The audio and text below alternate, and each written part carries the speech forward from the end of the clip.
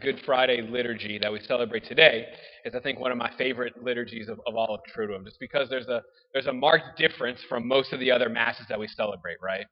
You can feel the weight, especially just like sitting here in silence before Mass. Some of you hear almost 20, 30 minutes just of silence. And then we come in total silence. And at 3 o'clock, we come in, and the first thing we do at the moment that Jesus died, we hit the ground, right? We kneel or lay prostrate, just in recognition of the gravity of what's happening. Like at this moment, Jesus is breathing his last. And there's a weight, there's a depth, there's a something about it that you can tell there's a lot happening even in the silence. And I think there can be a temptation to we don't do well with silence, we kind of fiddle with things or start distracting ourselves or whatever. But if we lean into those moments, the moments of silence, and throughout this liturgy today, there'll be more moments of silence. To lean into the reality of what's happening, to lean into the cross and what Jesus has done for us. And it does something to our hearts. Father Mitch, if you were here yesterday, focused on that line that I think encapsulates all the Triduum, where at the Last Supper it says, and he loved his own, something along the lines, he loved his own and he loved them to the end. Jesus loved his apostles, he loved the 12, he loved all those who believed in him, all the way down to us, and he loved them to the end, gave everything for them.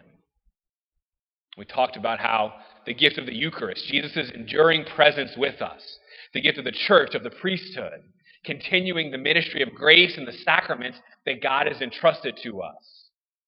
We heard in the gospel today, Jesus is the one, this is where he said, John, he told to his beloved disciple, behold your mother.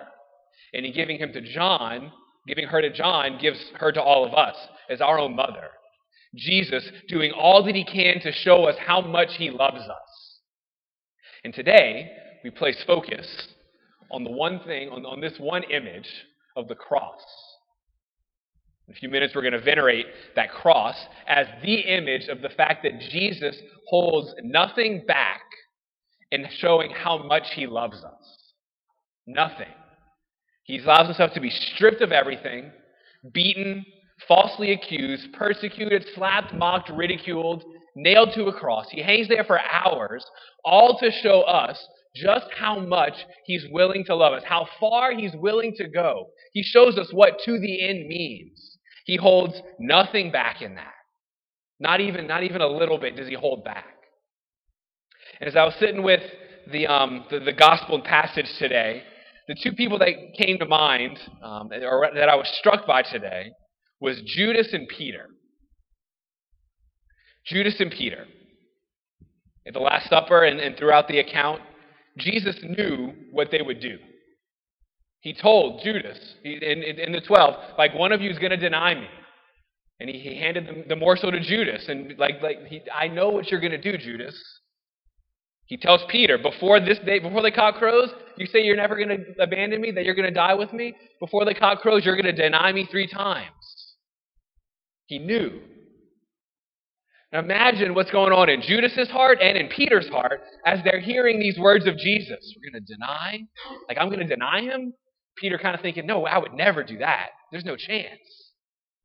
Judas, who knows what's going on in his heart, resolved at what he had already decided to do. Jesus did all of those things knowing what was going on in their hearts and what they would eventually do. He ordained them.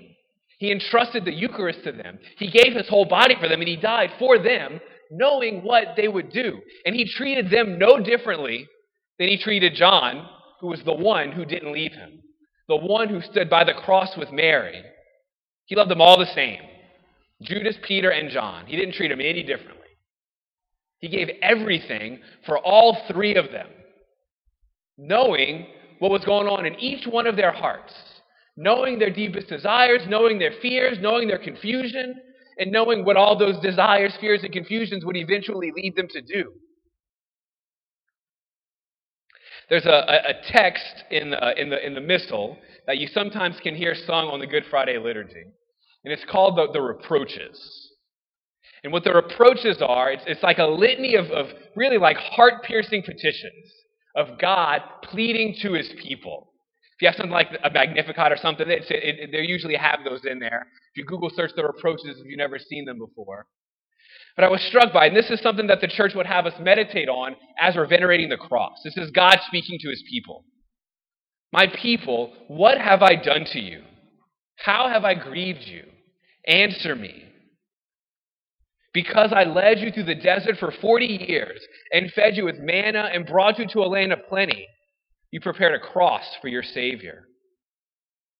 I scourged Egypt for your sake with its firstborn sons, and you scourged me and handed me over. I led you out of Egypt as Pharaoh lay sunk in the Red Sea, and you handed me over to the chief priests. I went before you in a pillar of cloud, and you led me into Pilate's palace. I opened up the sea before you, and you opened my side with the lance. I fed you with manna in the desert, and you rained on me blows and lashes. And it goes on and on and on and on of God saying these heart-piercing petitions. And I think the intention of that is not to make us feel bad. There's a good, healthy guilt, right? But the intention is not to make us say, gosh, we are terrible people. Because God's saying all these things. He knew all of that would happen. None of that surprised him. He wasn't surprised that the people of Israel turned away. He wasn't surprised that of everything that they did to Jesus. That's why he came. I think the reality of what these reproaches are bringing to us, and the way that he treated Peter and Judas and John, is that I know all that is going on in your heart. I know all that you're going to do and not do. I know it all. And none of it is enough to hold me back from loving you with my entire being.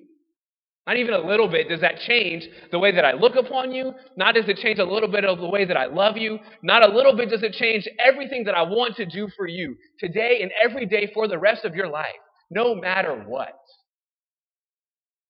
It's a powerful kind of love. Jesus knows. And it doesn't change anything in the way that he loves us. He knew. It's not to shame us, but it's to reveal how deep the love is. Just what to the end can actually look like. To die for someone who in no way deserved it, who in no way earned it. That kind of a love. All we have to do, because we can't do anything about it, is just receive it, which is sometimes the hardest thing to do, as Judas shows us. The only difference between Judas, there's not a whole lot of difference between Judas and Peter. One betrayed, one denied. They both turned away from the Lord.